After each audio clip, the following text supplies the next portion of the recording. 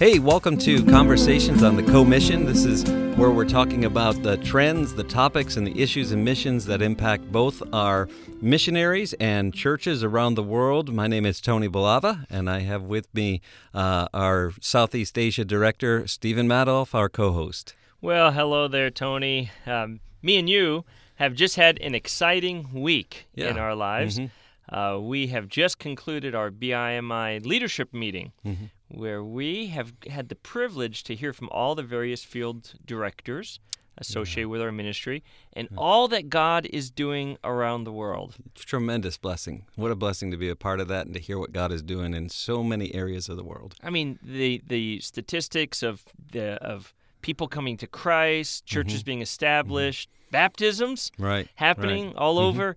It was pretty exciting. It was. And so we're so thankful for what God is doing.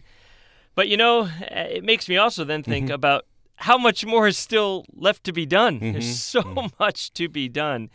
And, of course, my focus and emphasis is on Southeast Asia and the South Pacific region, and yours, of course, is the far north. Right. And I think that's what we want to spend some time talking about today, is let's put the spotlight on your part of the world today. Great. I can...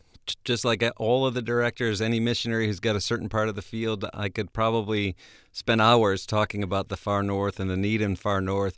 We had a great previous year. You know, we as directors at that meeting give our stats and all, and I was really encouraged to see that our missionaries, our BIMI missionaries, in the past year had reported, I think, just about a 10% increase in professions of faith.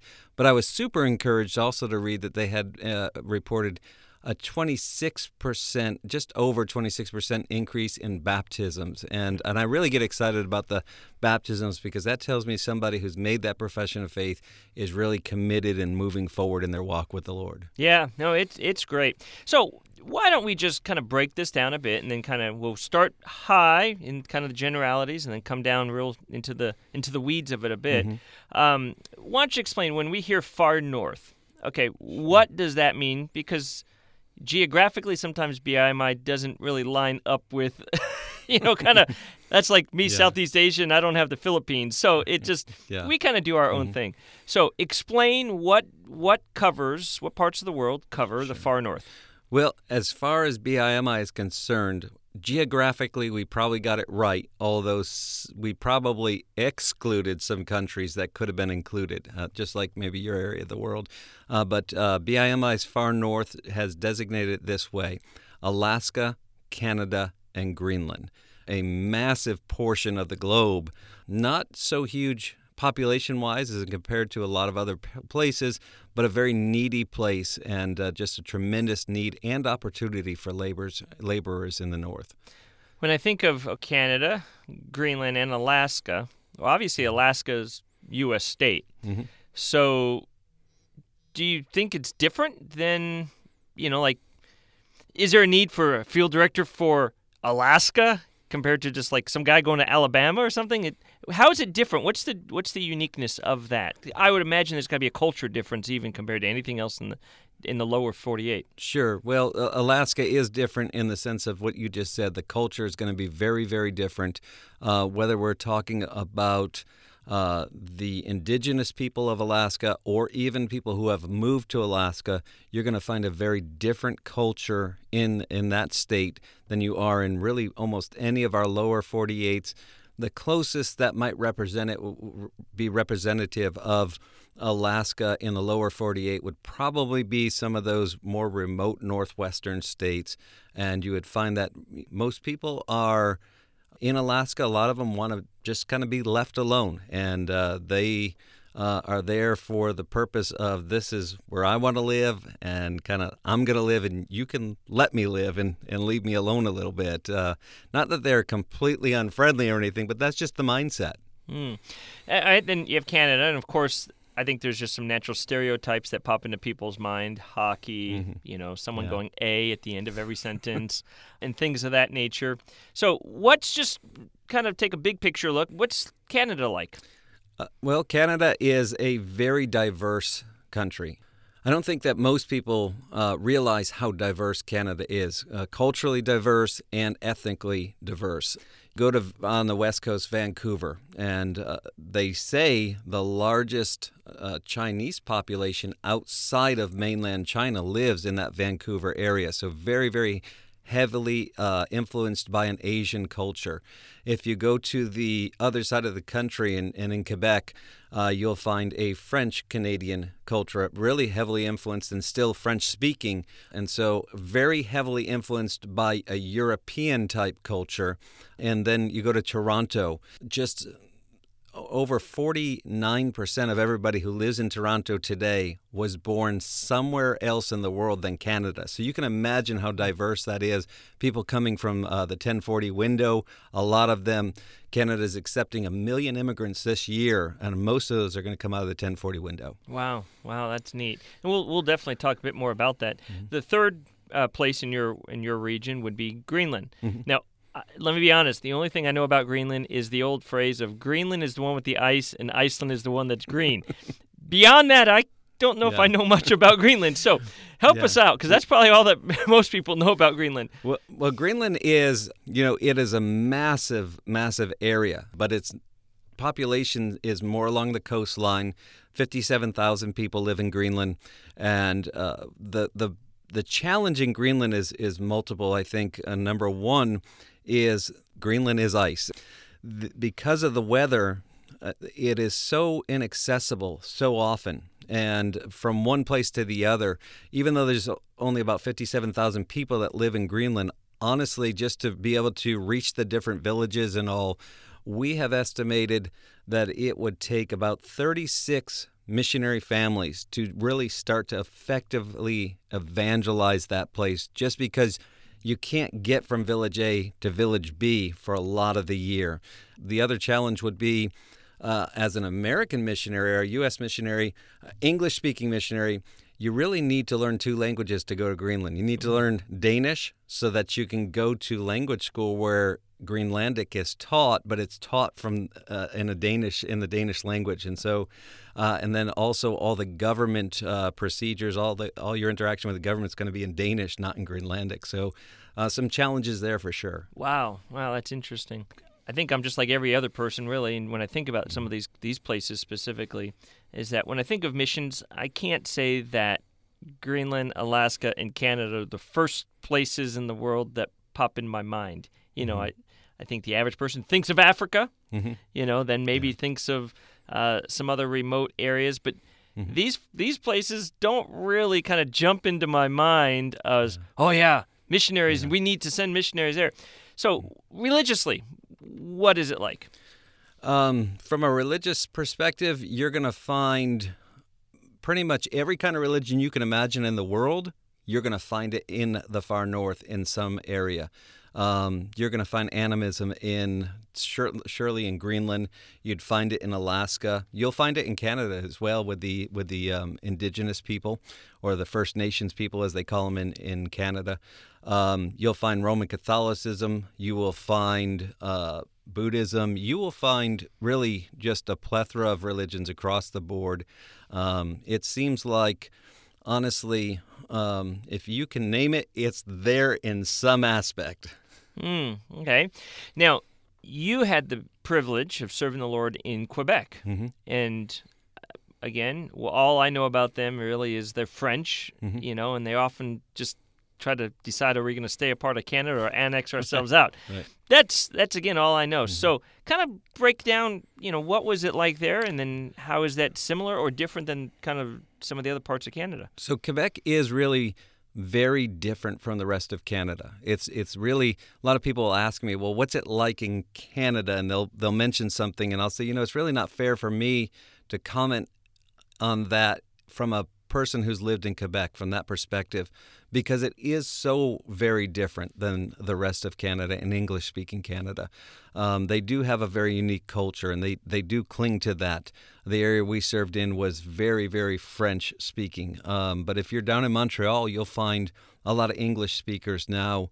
In fact, recently when my family and I, last time we were in Montreal, we were surprised when we would walk into a business and be greeted by people who spoke instantly English to you. Now, they hadn't heard us speak amongst ourselves or anything. It was just the language that they chose. And that was not the norm when we lived there. You were always greeted in French, and you responded in French. But in Montreal, it's very different now. Very diverse again. A lot of Muslims in Montreal when I was there. Honestly, probably the largest religious group that I came across other than human secularism was Islam. Now go to the north, go a little bit further into the interior of Quebec, and you'll still find a very heavily Catholic influence there. Wow. No, that's interesting. I mean, I'm a hockey fan, so everything I pick up on is through hockey. And I even learned the Canadian national anthem because of watching hockey games where they sing it out at the before each games. But I know there's so much more to it. Now, I do know this. It's cold up there. You get the cold parts of the world. Yeah. And I would guess that sort of makes your region somewhat unattractive to someone considering missions. Yeah. Because let's face it, do I want to go to a place where it's like below zero all the time? Yeah. Or do I want to go to a place that's got a nice average temperate weather? And also, do you find as you go to churches or you promote the far north, do you find that that's a barrier that people sort of have kind of subconsciously built in about, man, I can't go there, it's too cold? Yeah. Well, it is cold. In the area that my family and I served, it was pretty regularly during those winter months. And by the way, snow started to fly in September, and you could expect it to be off the ground end of May, beginning of June. And so, just have those couple of months. We would experience 40 below on a very regular basis. It is cold. You do have the snow. You have the wind. The weather is not what a lot of people like. And honestly, I do hear a lot of times people will tell me, I could never go there. I could never handle the cold. Years ago, I heard somebody make a statement, and it really stuck with me. I think I was in a missions conference when I heard somebody make this statement, and they said, the world will do for gold what a lot of Christians will not do for God. And I heard that statement, and it just really, it resonated with me. And I began to think about the far north. I began to think about that very excuse. Well, it's cold, it's freezing there, and I wouldn't want to go. In the end of the 1800s, we had a major thing happen in the United States and Canada. We call it the gold rush. Thousands and thousands and thousands of people rushed into Alaska and into the Yukon region of Canada and faced those cold weather, and just all the harsh environmental things in the pursuit of gold. Honestly, to this day, that is still happening across the far north. In Alaska, you think of the oil fields. They're still searching for minerals across all of Canada that exist. In Quebec, there's a particular place where we have a missionary serving in an area called Val d'Or, Valley of Gold, where a gold mining company literally came in and bought all the land from underneath people's houses, paid to move their houses to another place so they could mine gold in that particular city. People are exploring the north of Greenland. We have countries like Australia, where you served, spending millions and millions and millions of dollars to explore the far north of Greenland for minerals. And so you look and you say, well, these people are doing this for gold, for the riches. But we don't have a lot of people flocking to the north with the gospel. And, as harsh as that statement is, people will do for gold what they won't do for God. It's a harsh reality in the north as well. And it really, honestly, it's one of those things that I think about often. It breaks my heart to think that there are so many people out there willing to do for a material that's going to perish and burn away what they're not willing to do for eternal souls. And there's just such a tremendous need for those who will say, you know what, it doesn't matter if it's 40 below. I'll weather the 40 below. Look, it's going to be, I don't know what the climate in heaven is, but I know it's perfect. So you're going to have an eternity of perfect. So if it's just a lifetime here on earth, whatever that is, spending it in the far north, but souls are saved, it would be worth it. And honestly, maybe I'm a little different. Maybe I'm made for the cold. I enjoy it. I've been to Papua New Guinea. You're part of the world. That's not a place I would want to go because of the heat, but I hope that God would put it in my heart and I would be willing to go to Papua New Guinea if he called me there, because the cause is so much greater than just gold or oil or diamonds or whatever we're finding. We're talking about precious souls of people. And I appreciate what you're saying. That's a great perspective on it because, when you think about all these companies that you've mentioned that are mining for gold or minerals or whatever, that means that there are workers who are on the ground literally doing the work. It's not just kind of a corporation doing it. There's guys doing it. And what a perspective if we can have individuals do the same thing for the cause of Christ. Yeah. Now, I know that spiritual work is slow up in Alaska, Canada, and I imagine Greenland as well.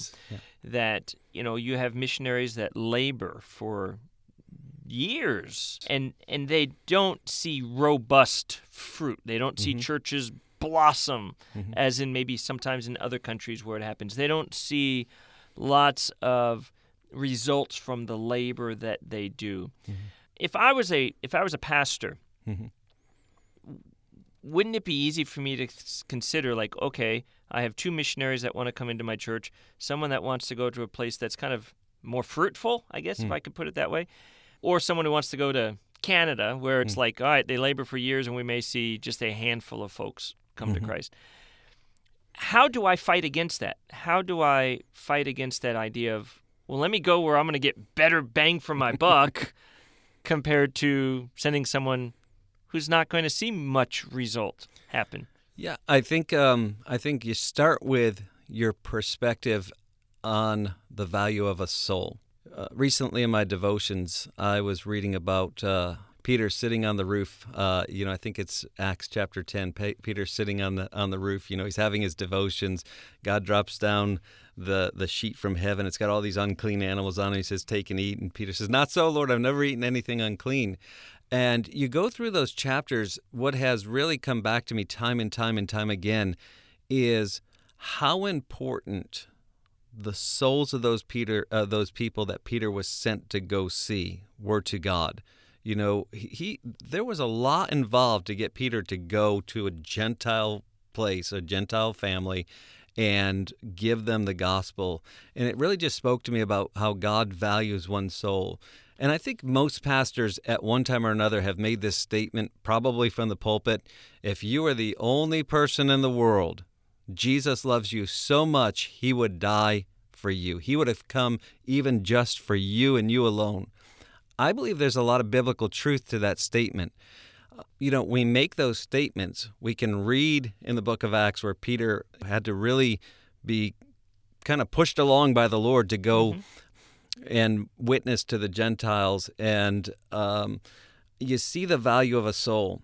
And I think that instead of looking and saying, well, we want to go where things are happening. We just heard the report out of Asia this week. And I think they said there was 18,000 professions of faith, most of those happening in the Philippines. Yep. And who doesn't want to go to a place like that where it's really exciting? And but the people in the far north, they need the gospel just as much, and their souls are worth just as much as anybody else. And if somebody goes and spends 40 years and they only win a handful of people to the Lord Jesus Christ, I believe they're still going to hear, "Well done, good and faithful servant." I believe there's still fruit that abounds to that supporting church's account as a result of that. Wow, that's powerful. Just kind of going through it again, I've not been to Alaska, nor have I been to Greenland, but I've definitely been through Canada. And outside of, say, Toronto or Montreal or even Vancouver, those are the metropolises, kind of our equivalent of L.A., New York, kind of thing. But then you got in the middle, you got the prairie lands of Saskatchewan and Manitoba, yeah, Alberta. Now, how much church work is happening there? So it's happening. There are churches and good, solid Bible-believing churches in those prairie provinces of Canada, those middle provinces, what we would identify as the Midwest of our country. And there's some good churches there and some good men and their families doing work. From our standpoint with BIMI, we have never really had a strong influence in those provinces. And one of the things I'm really praying about in this year coming, and I know we're in August, but I look at our year as, okay, we just had directors meeting. Here's the new things coming up for the year to come. And one of the things I'm really been praying about, and I really have been since becoming Far North Director, is those prairie provinces, and that we would see men and women and their families take the gospel to those areas as well. There's such a tremendous need. So many people that live in those areas. I was just speaking with our Vice President and Executive Director, Dr. J.B. Godfrey, and he was telling me about a group of Congolese people. He said he thinks there's probably close to 1,000 of them living in the prairie provinces and in one group. And he said, I wish that you and I would just go up there and we could find somebody, because I believe that somebody could go and reach those people. They are looking actually for a place to connect with as a church, and so not that they're all Christians and they're all saved, but there's just a tremendous opportunity there. Now, you just touched on the Congolese people, and earlier when you were kind of giving the overview, you talked about how so many people coming from foreign countries moving in. You said Canada's immigrating at least 1 million folks this year and things. I would imagine that creates a wonderful opportunity to reach people from other parts of the world, sometimes even parts of the world we can't get missionaries into, that they may come to Canada. And talk a little bit about that. Talk about this kind of opportunity of the world coming to a place where we can get to and kind of share the gospel with them. Yeah, about 1.5 years, maybe 2 years ago, my family and I were driving across British Columbia. We were on the eastern side and going down into Vancouver. And as we were making our way across and hitting some of those more highly populated areas, I mentioned to my family, I said, this is kind of like the 1040 window in the north. And there are just so many people who have come there from the 1040 window. I met and went soul winning with a man in Vancouver who immigrated from Ethiopia. 1040 window. There's people from Senegal over in Montreal, and just began to think about that and that statement 1040 in the north. And we've created this project, or started this project, called the 1040 North.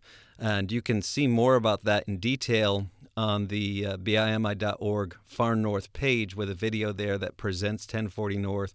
The idea of it is simply this: let's reach these immigrants, these human resources. We're all about getting to the gold and the mineral and those resources. Let's reach these human resources that God has put on our northern border and see them saved, see them get involved in missions and in their local church right there in that country, in Canada, but also reach back into those 1040 window nations where they have access and ability that it would take a missionary, an outsider, years and even decades to attain. Let me give you just an example. Absolutely, I'd love to hear one. The man I was soul winning with on a Saturday morning in Vancouver. He's from Ethiopia.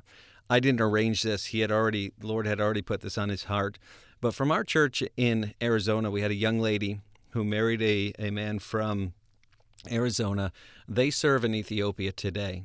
And they had been up to our missionaries' church there in the Vancouver area, met this Ethiopian man. And God put it on his heart, and he said, I'm not going to go back to Ethiopia, but I own land and I own property and even buildings there.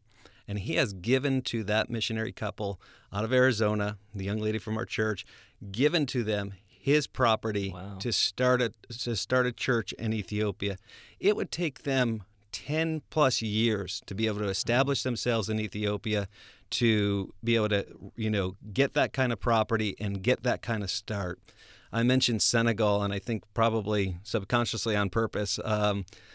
Young man emigrated from Senegal to Montreal, met one of our BIMI church planters there, and he immigrated with this idea: I'm going to go get a better life, become a engineer, and go to college as an engineer.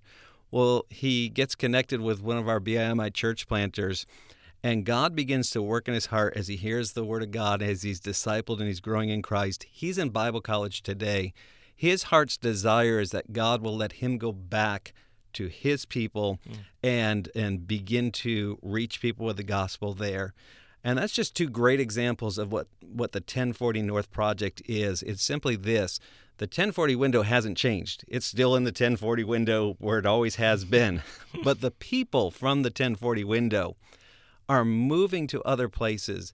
And I think we need to be strategic in how we look at missions and use those human resources that God has given us in the North to reach back into the 1040, your area of the world, the 1040 window, and reach back in there in a more effective way than maybe we've been able to do in the past. And so I'm really praying that God will use that in a really great way. But to do that, we need more laborers in the North. Wow, I really appreciate all of this, Tony. It's just a great presentation of your region, of Greenland, of Canada, and of Alaska. So thank you so very much. If anyone has any questions for our Far North Director, you can email him at farnorthdirector@bimi.org. You'll see it there in the show notes. Also, we encourage you to download, share, rate the podcast if you're enjoying what you're hearing. That would be greatly appreciated. And if you have any kind of suggestions or recommendations for future podcasts, please pass those along. We appreciate those who've already given us some suggestions, and we thank you for that. We look forward to tackling those down the road. But as we wrap up today, may I encourage you, spend some time praying for the far north. Greenland, Canada, and Alaska. Pray that God would call forth laborers. Pray that God would help encourage those missionaries out there who are faithfully serving and doing the work of the cause of Christ out there in Canada. Thanks so much for sharing your heart, Tony, and thank you so much for all of you out there listening. May God bless you this week.